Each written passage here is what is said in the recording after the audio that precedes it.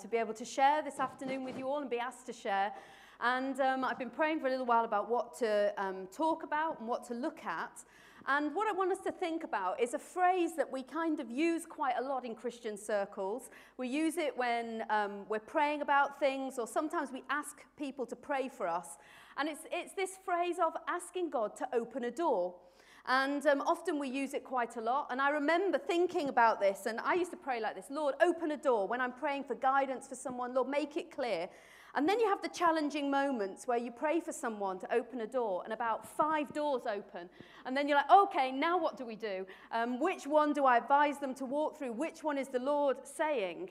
And so what I want to do this afternoon is look at the 4 times where Paul uses the phrase, an open door, that God opens a door. I want to look at each of them because each of them have something specific, I believe, to say to us, maybe personally, maybe on the bigger picture as well, of what God's doing in this part of London, in our borough, in our area, what we dream he will do, what we're praying he will do, what we have vision for, because each of these 4 places that Paul uses this phrase, an open door, comes joined with something else that I think gives us a bit more understanding of how to pray, but also what to expect an open door to look like so that we can advance through it. Because in life, many doors can open for many reasons.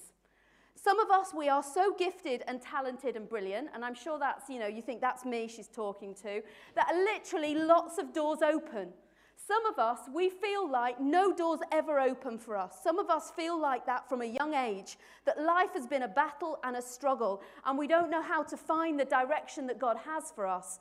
But as far as Paul was concerned, he was engaging with God and God's purposes in such a way that doors were opening, and he recognized it was not him opening that door, although I will maybe change what I'm saying about that in a moment, but God was opening a door. And so if God can open doors, I don't know about you, I'm interested to know what that's all about. Because I can have loads of ideas about doors that I would like opened, ones that I think might purposes, ones that might be brilliant for my own life. I can reel off a list, probably not just for me, but for you. Doors that I think would be great for you, that would work well in your life and that would be brilliant. Loads of ideas, but really none of that matters.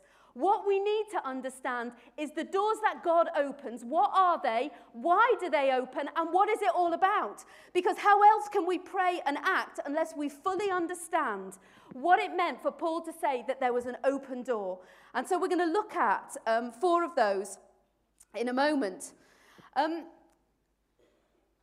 Let me just read these verses. They're about Jesus before we get on to the life of Paul. From Matthew 9.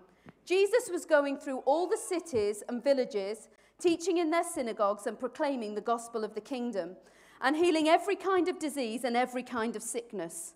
Seeing the people, he felt compassion for them, because they were distressed and dispirited, like sheep without a shepherd.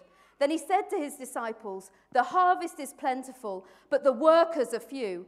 Therefore, beseech the Lord of the harvest to send out workers into his harvest." It's quite a challenging word. Jesus says the harvest is plentiful. I wonder if that affects you in any way. What do you say? What do you say about where we live, about our city, about what's around us? Well, we need to hear the words of Jesus. And Jesus said, in this environment, the harvest is plentiful, but not just that. He saw the people. He saw them, he had compassion on them because they were distressed and dispirited. Jesus saw people. It's not just about some big mission, about some big project out there. This is about people's lives. And whatever we're talking about when we're talking about Paul, and hopefully I'm going to try and draw any divide sometimes appears in the way we talk about Paul and Jesus, like Paul's the project person, the big picture person, and Jesus, well, he was, into the people. And that Paul's not really a people person. He says it as it is, and he's that kind of leader. But actually, I believe we're going to see that actually Jesus and Paul, Paul was able to say, "Follow me as I follow Christ." Paul was a follower of Christ through and through. That's not just the big picture. That is his attitude and approach to people. Now, before we move on, I got a little apology because I am going to quote one person an awful lot. And I hope you don't mind, because it's a bit of an old person who's actually not even alive anymore. I don't know if this is what happens in your church or what, but, you know, I'm quite impressed by people who have gone before us and seen God move in this nation. And I think sometimes we don't realize that actually God has moved powerfully in this country before. Not just that, in this city.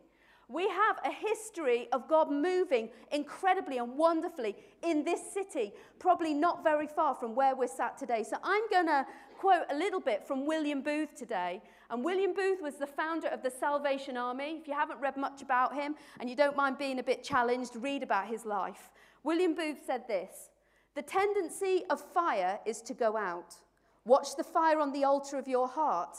Anyone who has tended a fireplace fire knows it needs to be stirred up occasionally." And if by God's grace I can do anything over these next few minutes, it might be that in my own heart, and maybe in some of your hearts, God might stir that fire again. That fire, and for some of us, it might be the big picture that starts to stir our hearts. Others of us, it actually might be the people, the individuals. God starts to stir us again and say, do you know what? I want to put a passion and a fire in your heart for people. Not just because, you know, he does that for a few of us who are a little bit interested in that kind of thing. No, because that is the heart of God. We have a God who is passionate still for people, compassionate for people, and wants to move in power. You know, I know somebody who became a Christian, but at one point in his life, he was on the run from jail, actually. And he worked with us at New Life for a little while after he became a Christian. And he describes one time, because he'd been actually broke out of jail more than once. And one time he was actually in Bromley town centre. And he was going down Bromley town centre. And he described someone on the street shouting out as he kind of zoomed past, "Jesus loves you." And he said, I was so angry. He said, I was furious. Who was that person shouting, "Jesus loves me"? You know, and he turned and he didn't want to have anything to him, very aggressive towards him. And he said the trouble was he could not get those words out of his mind for the next few weeks. It just kept going round and round and round. And he couldn't get rid of it. And he couldn't get away from the thought, Jesus loves me. What on earth is that all about? And eventually he came, a long story, but came through to a full relationship with Jesus and now loves him and follows him. And his life's been totally set on track for the Lord Jesus. You know what? There is a passion in our hearts that should still be there to shout out to someone across the street, you know, Jesus loves you. Not because we think that's a great strategy, not because we think our words are particularly powerful, but no, because we have a God who wants to open a door into people's lives and might use our voice, our words, to speak right into their hearts. And we have a God who would, like Jesus, cross right over the lake for one man to set him free from a demon. We have a God like that who has time for individuals, and he wants to inspire our hearts afresh for that, because surely that was something that was inspiring Paul. Okay, just before we look at those 4 places where Paul talks about an open door, let me just read a few words from William Booth. "While women weep, as they do now, I'll fight. While little children go hungry, as they do now, I'll fight. While men go to prison in and out, as they do now, I'll fight. While there is a drunkard left, while there's a poor lost girl on the streets, while there remains one dark soul without the light of God, I'll fight. I'll fight to the very end." If you read about his life, he did that. A few years when he could have had a bit more time for the whole of his life. He was fighting for people, the people that society had forgotten, the people no one cared about. Why? Because he knew a God who had put a fire in his own heart, a fire for the lost, for people who don't yet know him. And that fire was in our Lord Jesus as well. Don't you remember him in the Garden of Gethsemane, wrestling over whether to hang on the cross, whether to go that way? Is this really the only way? Wrestling and fighting and then winning through. Okay, Father, your will be done, not my will, your will be done. A fire, a passion that forms in the heart. And Jesus, Paul, William Booth, you, me, whatever your name is, God wants to forge again that passion in all of our hearts. Because do you know what? That is the open door that God is wanting to open. It's not only the door in our own hearts to actually passionately love him despite what everyone else thinks, but it's the door that's going to open to a lost world, because surely we care not just about making people's lives better. We care that people are going to a lost eternity. We want them to know the joy that there is life and light in Jesus Christ, and their lives can be set on fire now, not just a ticket to heaven when they die. So, Acts 14:27. I'm just going to read a few verses. Acts 14. When they had spoken the word in Perga, they went down to Attalia. From there they sailed to Antioch, from which they had been commended to the grace of God for the work that they had accomplished. When they'd arrived and gathered the church together, they began to report all things that God had done with them and how he had opened a door of faith to the Gentiles. And they spent a long time with the disciples. A couple of things I want to notice about this time where Paul's talking about an open door of faith to the Gentiles. First of all, Paul recognized it's a door that God had opened.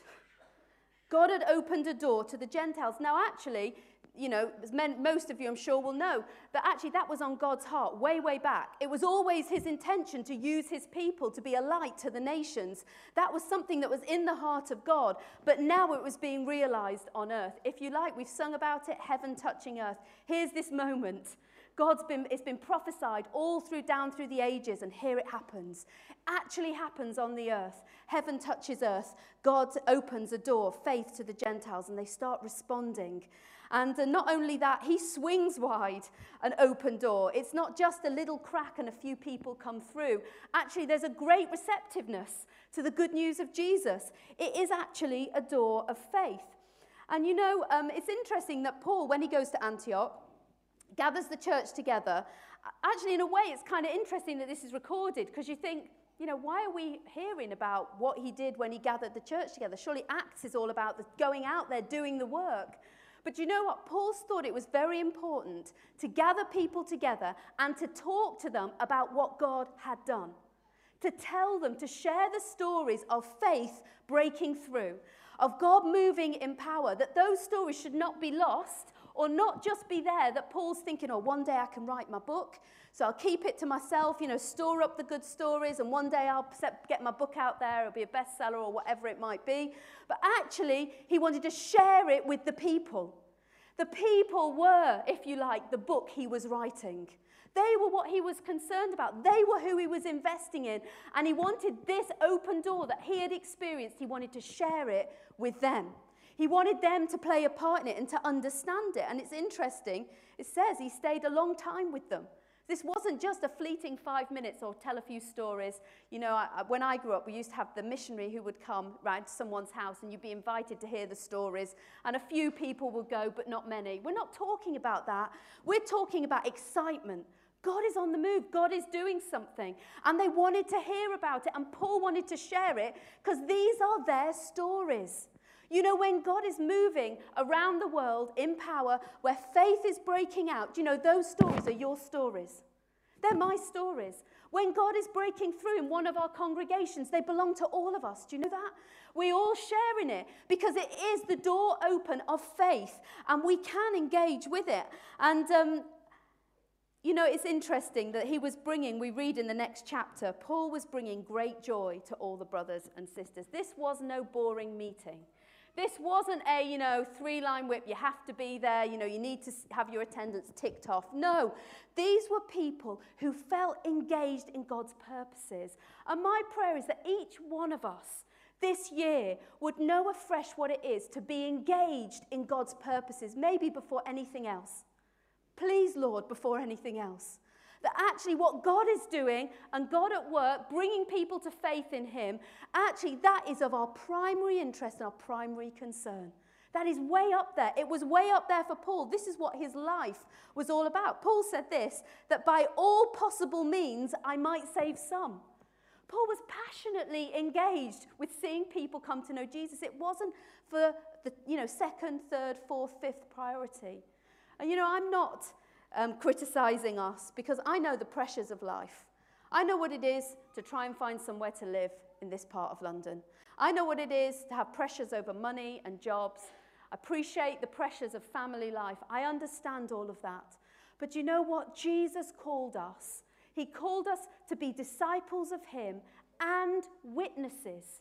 Every single one of us. He wants to put it afresh into our hearts. You can be my witness. Not because you think you're any good at it.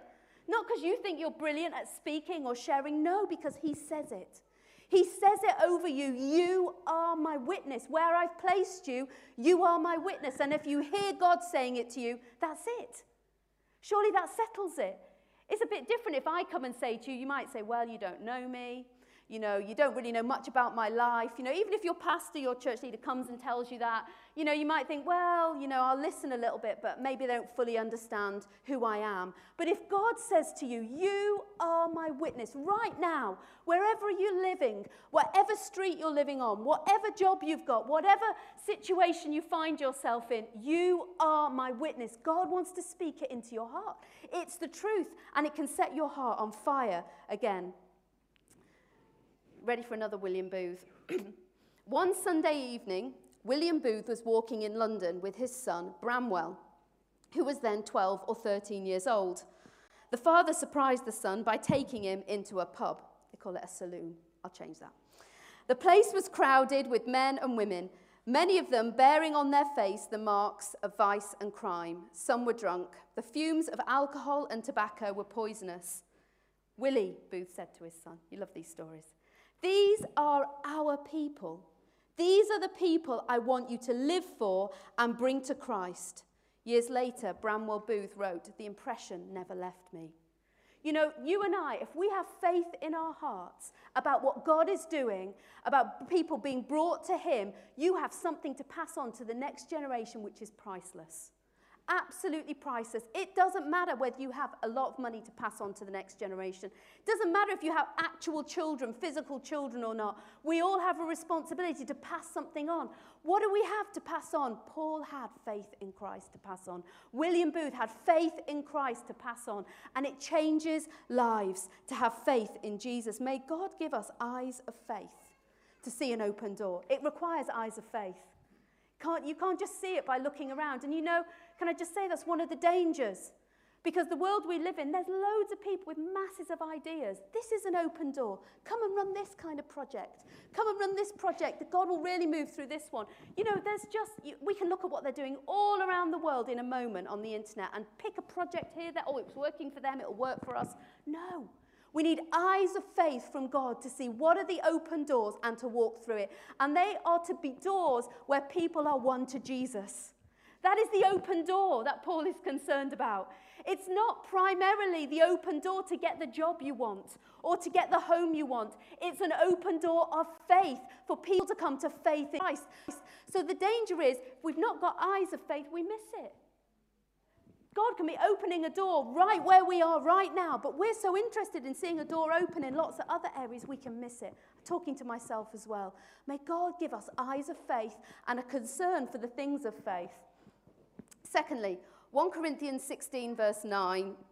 I'll just read a couple of verses before. For I do not wish to see you now just in passing, for I hope to remain with you for some time if the Lord permits. But I will remain in Ephesus until Pentecost, for a wide door for effective service has opened to me, and there are many adversaries.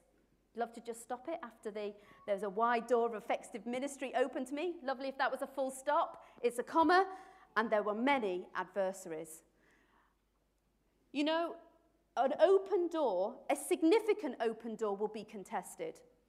It will be contested. There is such a reality of a spiritual battle that happens. We see it throughout Paul's ministry. We're going to talk a little bit about it here.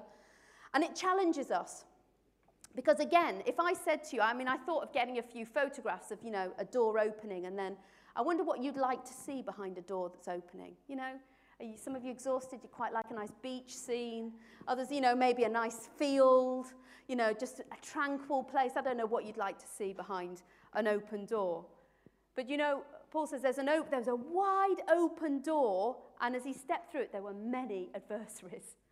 Many people opposing, many people against him, many people ultimately against the Lord's purposes. And the question is, can we miss an open door because there are adversaries? Particularly in our Western culture, we almost think an open door is uncontested. There's not going to be any challenge. That's what we're looking for, because that's what our society is looking for. We're looking for the ideal world, which to us means peace and relaxation and no stress. But actually, each one of us, when we came to know Christ, were enlisted into a spiritual battle. Whether we like it or not, we have an enemy, whether we like it or not. We've got to learn how to handle him and people who will work with him and speak for him, so that we don't miss the open doors. Not just open, the wide open doors for effective service, just because there are some things contesting that we think, gosh, this can't be right. We've got it wrong. You see, Ephesus that Paul is talking about here was a strategic place to plant a church. This was a strategic move. God was wanting to move through this city. You can read about it politically, economically. It was an ideal place for the gospel to go out from, and it did. And so actually, that's why this place was very contested. And, you know, I think if we look at eyes of faith, we might even say the same about our own city. It's strategically placed. Whether people like it or not, it is the capital city, and it's strategically placed. And why is it the church is so contested, very contested in this city? Practical ways, in speech, lots of things draining the heart and life of believers in the city, causing them to move out. No judgment on that. Everyone has to make their own decisions. But these are the pressures. But you see, if God is wanting to open a wide open door, we shouldn't expect it to just be easy and drop in our lap. There are some things worth fighting for, and believers around the world understand that better than you and I in a Western culture. They understand that actually some things are worth fighting for, laying your life down for, because they knew when they came to Christ that's what they were embracing. They were leaving their family behind. They knew that actually they were going to probably lose their job. You know, I spend a lot of time in the Middle East, and the challenges of what it means on your identity card to have Muslim taken off and Christian put on there are massive. Huge implications about where you're allowed to be buried. Who's allowed to take the service? Massive implications. When someone comes to know Christ, they know what they're engaging with. You and I, we kind of come to Christ and hope it's going to be nice and rosy, no challenges. Well, actually, do you know what? You know, we often say in Ichthus, if you want to be an overcomer, what do you need? You need something to overcome. We are called to be overcomers, but do you know what? We need something to overcome. I want to go through a wide open door for effective service. You're going to overcome a few things. Some of those things might be out there. Oppositions, that word adversaries, it means people who are against us, opposed to us, people who are standing against us, or maybe even to lying opposite us, totally in opposition to us, want to speak completely against us. That's maybe the kind of thing you experience. Some of you started to experience that in your workplace. We need to wrestle with these things. No one said it was going to be easy. We're joining with our brothers and sisters around the world who this has been their story from day one. They can teach us how to withstand these things. You know, I had the privilege of traveling quite a lot in what I do. I hope you don't mind me just sharing a couple of things. But we've been involved in Afghanistan, and it's a long time ago, about 7 years I was there last, for various reasons. But you know what? I love hearing the stories of what's coming out of Afghanistan. Do you know what they did? They brought in, not the Western Christians to come and help, these hidden believers in Afghanistan. Who did they bring in? They brought over the border the Iranian church to come in and to strengthen the pastors. And do you know what? They can tell them. And they can tell them, knowing what it's like to stand for Jesus in front of rulers and authorities. They know what it's like to be put in jail, in prison. They can truly speak in. You know, we're coming in late on some of these things. Let's not be afraid. We are just identifying with our brothers and sisters around the world. There will be opposition, particularly when there's strategic church planting going on. Some of the opposition Paul experienced, some of it was the gradual hardening of people's hearts. People were listening initially, and then they hardened, and then they spoke against God's way. There was also the spiritual powers that he was engaging with. You know, people trying to cast out demons in Paul's name and having no success, getting beaten up. You know, when you start to take a stand where there's a wide open door, there'll be all kinds of spiritual dynamics that stir up in Jesus' name, and or some trying to do it in his name. But, you know, casting out demons is going to be something, I don't know whether you've had much experience, but in the early days of planting New Life Congregation, we did. Because God's wanting to do something strategic, and it's going to expose the enemy's kingdom. We want to see people set free. We want to see them alive to God, not held captive, imprisoned by demonic powers. And we see also financial powers are shaken. There's riots. I don't know how many of us, after doing some kind of evangelism and then there's a riot, would say there was a wide open door of effective ministry. You kind of think, really? It looked a bit like a failure to me. We brought a whole huge unrest in society, but Paul saw it differently. He saw the gospel going forward. He knew how to understand what was happening. And these are the things God wants to teach us and show us.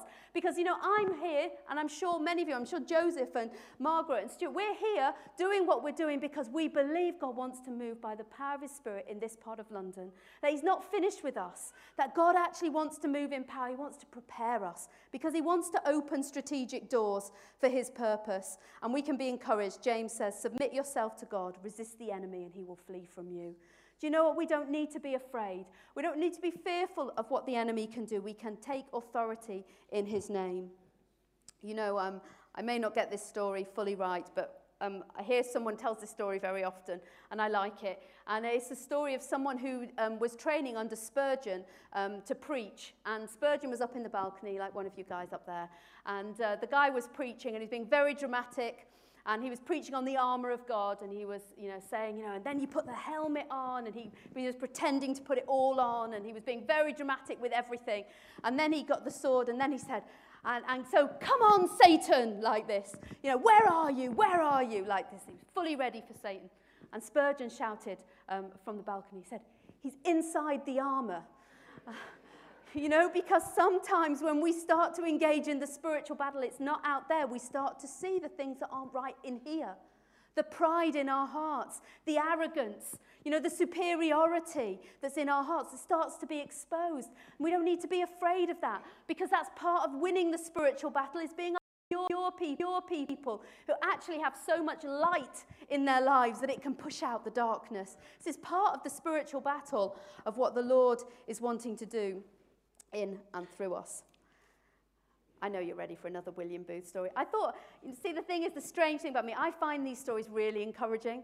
I realise not everybody finds stories about, terrible things happening to Christians as really encouraging. But for me, I find it inspiring. So I'm going to read you another one. And again, I'm reading it because these are things that happened in our city. These are things that happened where we are. And I believe God wants to inspire us with it. So here goes. Opposition came. It was not uncommon to see Salvationists end up with broken ankles and wrists. One had a piece bitten out of his arm. Another, alone on an inspection tour, was pelted and mobbed for 1.5 hours. Another had lime thrown into his child's eyes. One woman convert was kicked and left to die. The first march Mr. and Mrs. Booth made to Albert Hall, this is in Sheffield, ended up in a riot. They, their officers and soldiers, arrived at the hall, wounded, bleeding and battered. Their clothes were torn and covered with filth, their instruments smashed. This was not to be uncommon. Often every available hall or room would be denied to them. Booth once wrote from Salisbury, the evangelists have to get off the street and into houses to escape this mob. Police refuse protection. Nevertheless, there is a good society. A lot are saved. We must not give up. We will not. Many times in his life, he would be stoned, battered, shoved, cursed, and almost killed. In 1889, at least 669 Salvation Army members were assaulted, including 251 women. Some were killed and many were maimed. When asked for the secret of his success, again, you think, what? This does not look successful. But people asked him, why are you keeping going? They were seeing people come to know the Lord from all kinds of backgrounds. This doesn't look successful. This is what William Booth said. I will tell you the secret. God has had all there was of me. There have been men with greater brains than I, men with greater opportunities. But from the day I got the poor of London on my heart and caught a vision of all Jesus Christ could do with them, on that day, I made up my mind that God would have all of William Booth there was. And if there's anything of power in the Salvation Army today, it's because God has had all the adoration of my heart, all the power of my will, and all the influence of my life. Powerful words. Powerful words. I often say to people in our congregation, One of the things that astounds me now about the church in many parts of the world is the qualification to be a church leader or a pastor in many parts of the world. It's nothing to do with a degree. It's to do with how many times you've been in prison for your faith. That is the qualification, seriously. And they can lead because they know what it's like. They've counted the cost. They've stepped out there. They're not asking someone to do something they've not done. They're leading by example, and they are stepping out in faith. It's not that they're not scared, anxious, worried, but they are putting their life where their words are. They're standing out for the Lord Jesus. And in many places, you have to be in prison more than once. Once is not a qualification. 2, you're getting more likely to be a pastor. You've been in prison a couple of times. It's astounding. I'm not saying these things. Hopefully you're not being stressed and depressed. To inspire us. This is the way Jesus walked. How did Jesus overcome? He hung on a cross.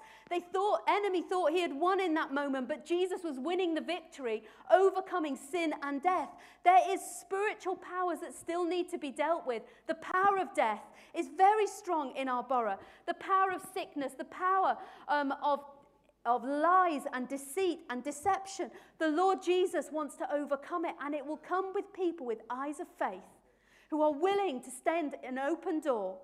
And please pray for those you have in leadership in your congregation, because we need to take a stand, and at times there will be those who oppose. Thirdly, 2 Corinthians 2:12. I'll do this one quickly. I'll just read a couple of verses. Now, when I came to Troas for the gospel of Christ, and when in the Lord, I had no rest for my spirit, not finding Titus my brother, but taking my leave of them, I went on to Macedonia. This is a very interesting one, because it seems to say the exact opposite of what I've just said about what Paul thought in Ephesus, a wide open door for ministry. Because here, he's saying the same thing at Troas. It's almost like he's using the same words. And Paul is seeing that what has happened in Ephesus, he's almost prophesying it's happening in Troas. I can feel it. And Troas equally could have been a place of a great center for the gospel going out. And he could see it. And then this very peculiar thing happens. He could not find his brother Titus, so he took leave and went on from there. You think, what is going on here, Paul? The project is ready. Go for it. Do the work. And Paul is saying, actually, he's not just about the project. I want to say that actually the open doors are for people who want to work in agreement with others. People who understand relationship and working together. Paul understood, for Paul, Titus, his brother, was of primary importance that he met with him. We don't know for what exact reason. I can just speculate. But he knew he needed that spiritual agreement came before everything else. So easy, some of us, we are doers. We love doing things. We love a project. We love getting hold of things. I'm like that. I love seeing something come into fruition that's not been there before. I love that. But do you know what? Partnership matters. Not just like some kind of, you find someone with a similar interest, oh, let's do this project together. We're talking about spiritual agreements. People that we can pray with, people who have the same heart, the same spirit, the same desires. We're in agreement together. His friend, Titus, he called him his brother. This is not just some person he needed to fulfill a project. This was his brother. Because when we're engaged in a spiritual battle, when we're engaged in evangelism, we are stronger together. As we stand together, there is power. And it is important that it's an agreement that has grown in a deep way. That actually we can do something together. I was always blessed at the start of the congregation to have had that with another person, my very good friend. We were able to do it in agreement. And it said something. The leader of it, he always says this, out of the womb of our relationships, life is born. And that is a spiritual principle that's very true. Our relationships can be in agreement together that God can bring forward new life from it. And the Lord wants us to be in those kind of agreements. You might want to call them prayer agreements. When we start to pray with one another, God does something in our hearts. He connects us together with people. And at this point, for Paul, that was of preeminent importance, that he had his brother alongside him. I don't need to remind you of these words of Jesus. If two of you agree on earth about anything they may ask, it shall be done to them by my Father. For where 2 or 3 are gathered together in my name, I am there in the midst. Spiritual agreements open doors. It's absolutely true. May God give us all many people who are in spiritual agreement with us. Last thing I want to just say before I close, just give us an opportunity to respond. Colossians 4 verse 3, this is the fourth time that Paul mentions this phrase about open doors. I'll read a couple of verses around it.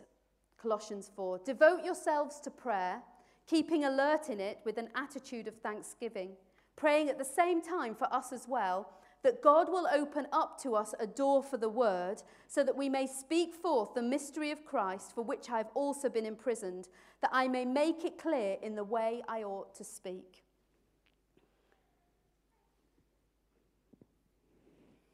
You know, an open door was at one point a shut door. And I think what Paul is making absolutely explicit here in his experience, it is prayer that opens doors.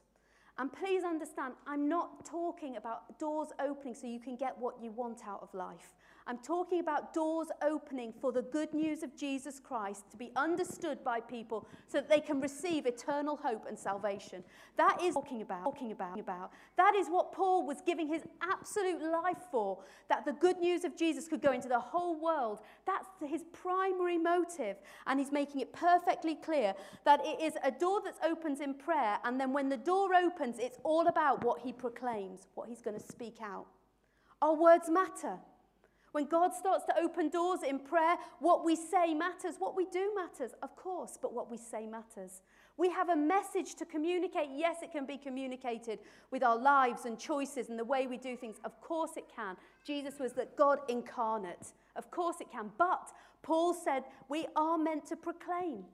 We're meant to say something, and he was so concerned about it. He said, pray that I may make it clear what I ought to speak. He didn't just think, oh, well, the gospel is this, X, Y, Z, and I say that in every setting. He was wanting to hear God's word for this situation, that I might speak with some authority, with some clarity, that God can use what I'm about to say. That is the kind of door that he wanted to see opened. And we see such an example of Paul as a prayer. And I'm not going to read the story for time, but because you know it so well anyway, from Acts 16. I love this story. You know the story of when they're thrown in prison? I'll just read a couple of verses. They threw them into the inner prison and fastened their feet in the stocks. But about midnight, Paul and Silas were praying and singing hymns of praise to God, and the prisoners were listening to them. And suddenly there came a great earthquake, so that the foundations of the prison house were shaken. And immediately all the doors were opened, and everyone's chains were unfastened. When the jailer awoke and saw the prison doors opened, he drew his sword and was about to kill himself, supposing they'd escaped. But Paul cried out in a loud voice, saying, do not harm yourself, we are all here. And he called for lights and rushed in, trembling with fear. He fell down between Paul and Silas. And after he brought them out, he said, sirs, what can I do to be saved? If you like, this story represents the ultimate open door. It talks here about open doors. I mean, an earthquake doesn't just open a door, does it? It kind of brings the whole building down. All of a sudden, they were trapped, and now this earthquake happens, and there is, if you like, the ultimate open door.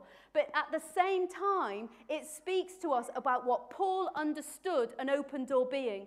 Because I have to say to you, and I'm sure you've seen it before, but actually, Paul didn't see that this was an open door to escape.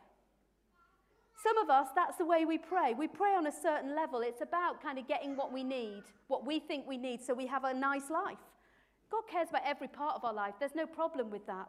But there is a prayer that goes much deeper than that even in a prison cell is concerned about the lost, is concerned about other people, can't get them out of your head. Even your own suffering can't take other people out of your thoughts, out of your mind, out of your heart.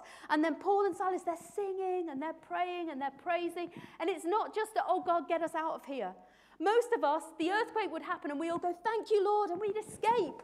Because that's the answer we're looking for. That's the kind of open door we're after, God. You know, that's the one we want. But they didn't. The door was open physically, but they saw they were engaged in the spiritual. This was an opportunity for the gospel. And they knew it. They were engaging in a deep way. It was about the ultimate open door. And we see God do something wonderful in this whole household, coming to know the Lord Jesus. What a testimony that man had. What a testimony. That is our God. E.M. Bounds, who taught a lot on prayer, said this: men are God's method. The church is looking for better methods. God is looking for better men. What the church needs today is not more machinery or better, new organizations and novel methods, but men who the Holy Spirit can use, men of prayer, men mighty in prayer. The Holy Spirit does not come on machinery, but on men. He does not anoint plans, but men of prayer. I know these words are challenging, but my prayer, I feel I'm speaking them to myself as much to anybody else, that God would prepare us. Because I am doing what I'm doing because I want to see an open door. I praise God for what we've seen to this point of people coming to know Jesus as their Lord and Saviour in this borough. But my heart burns for more. Does yours? Does your heart cry out to those neighbours you have who are struggling with addictions and problems? Mine does. Do you long for them to come and know the chains off, to be totally set free? You know, neighbours who come and share to you about their children who haven't left their bedrooms in, the last 7 years. It worries me. Depression, self-harming among teenagers. Your heart going out. They need to know the life and the power of Jesus, that their lives can be turned around. Let's ask the Lord to put that in our hearts again, because really it is an overcoming spirit that actually we can start to see things that are closed open for the sake of the gospel of Jesus Christ, not for our own gain, but for his. Let's close our eyes. I'm going to ask us to respond. Lord, we recognize that Paul could see an opportunity even in a prison cell. He could see an opportunity in the middle of a riot. He could see the gospel going out. And Lord, we confess that so often our inner eyes are, Lord, they're covered over. We have got scales. We find it hard to see the opportunities for the gospel, Lord. We ask you to wash and cleanse our hearts and minds. Wash my heart. Wash my mind, Lord. That we might be a people that you can prepare as we pray to see the doors that you are opening. Lord, open a door of effective ministry in this area of London. Lord, help us not to miss it because of the opposition, because of the adversaries. Lord, I pray. Pray, Lord, that you'd find among us people of your spirit, people who are submitted to you, people with eyes of faith who know how to resist the enemy, people who want to develop spiritual agreements, who won't settle for fleshly relationships but want to go deeper in you. And Lord, I pray that we'd see some closed doors opened. Lord, I particularly want to pray for young people. Lord, I cry out to you, Lord, that in this part of London we would see some doors opening, seeing young people come into a full living relationship with Jesus. Lord, we need testimonies in every school of the God who heals, the God who restores, the God who knows them by name, whose every hair on their head is numbered. Lord Jesus, we need that witness, Lord, all around the schools in this borough. And I pray, Lord, that you put it in our hearts, Lord Jesus. And I just want us to consider for a moment, I would like to pray for any who want to grow in an overcoming spirit. You know, the letters to the churches in Revelation is all to those who overcome. Presumably it's possible to not overcome. But if we choose to be his people, maybe the Lord's saying to some of us particularly, not in our own strength, but we want to receive his Holy Spirit to overcome. And if that's on our hearts, I'd just love to pray for us. If you know you would like to receive more of God's Spirit to overcome in the things I've talked about, I'd just like you to stand where you are, and I'd just like to pray for you. It doesn't matter if it's just one or two or many. Let's just respond to the Lord. Lord Jesus. Thank you, Lord. Thank you, Lord. Lord, I want to thank you for every person who stood up, Lord, and I include myself. Lord, in Jesus' name, Lord, we recognize our lack, but we know everything we need is in you. I ask, Lord Jesus, that you fill us afresh with your Holy Spirit, your spirit of power, your spirit of anointing, your spirit of clarity, Lord. I pray you would fill us with faith, Lord. Your word says we can receive a gift of faith, and I pray, Lord, for us, we would receive a gift of faith that would enable us to overcome in Jesus' name. Lord, we recognize some of us face a lot of opposition, maybe even in our families. Lord, in your name, we ask you to anoint us to overcome, to not become like the world, but to become more like you, to be transformed from the inside out by the power of your Holy Spirit. Lord, cause our faces to shine, Lord, like Stephen's face shone in the face of opposition. Lord, fill us with your spirit, I pray. I pray for everyone, fill them with an overcoming spirit in Jesus' name. In Jesus' name, may everyone stood receive your word again. You are my witness. Not in your own strength, not by might, nor by power, but by my Spirit, says the Lord. Lord, release your Holy Spirit into our hearts, our relationships, our lives, every congregation here, I pray in Jesus' name. For the sake of this part of London, we say, Lord, do it again. Lord, fall on your people again in power. Move us out in the power of your Spirit in Jesus' name. Amen.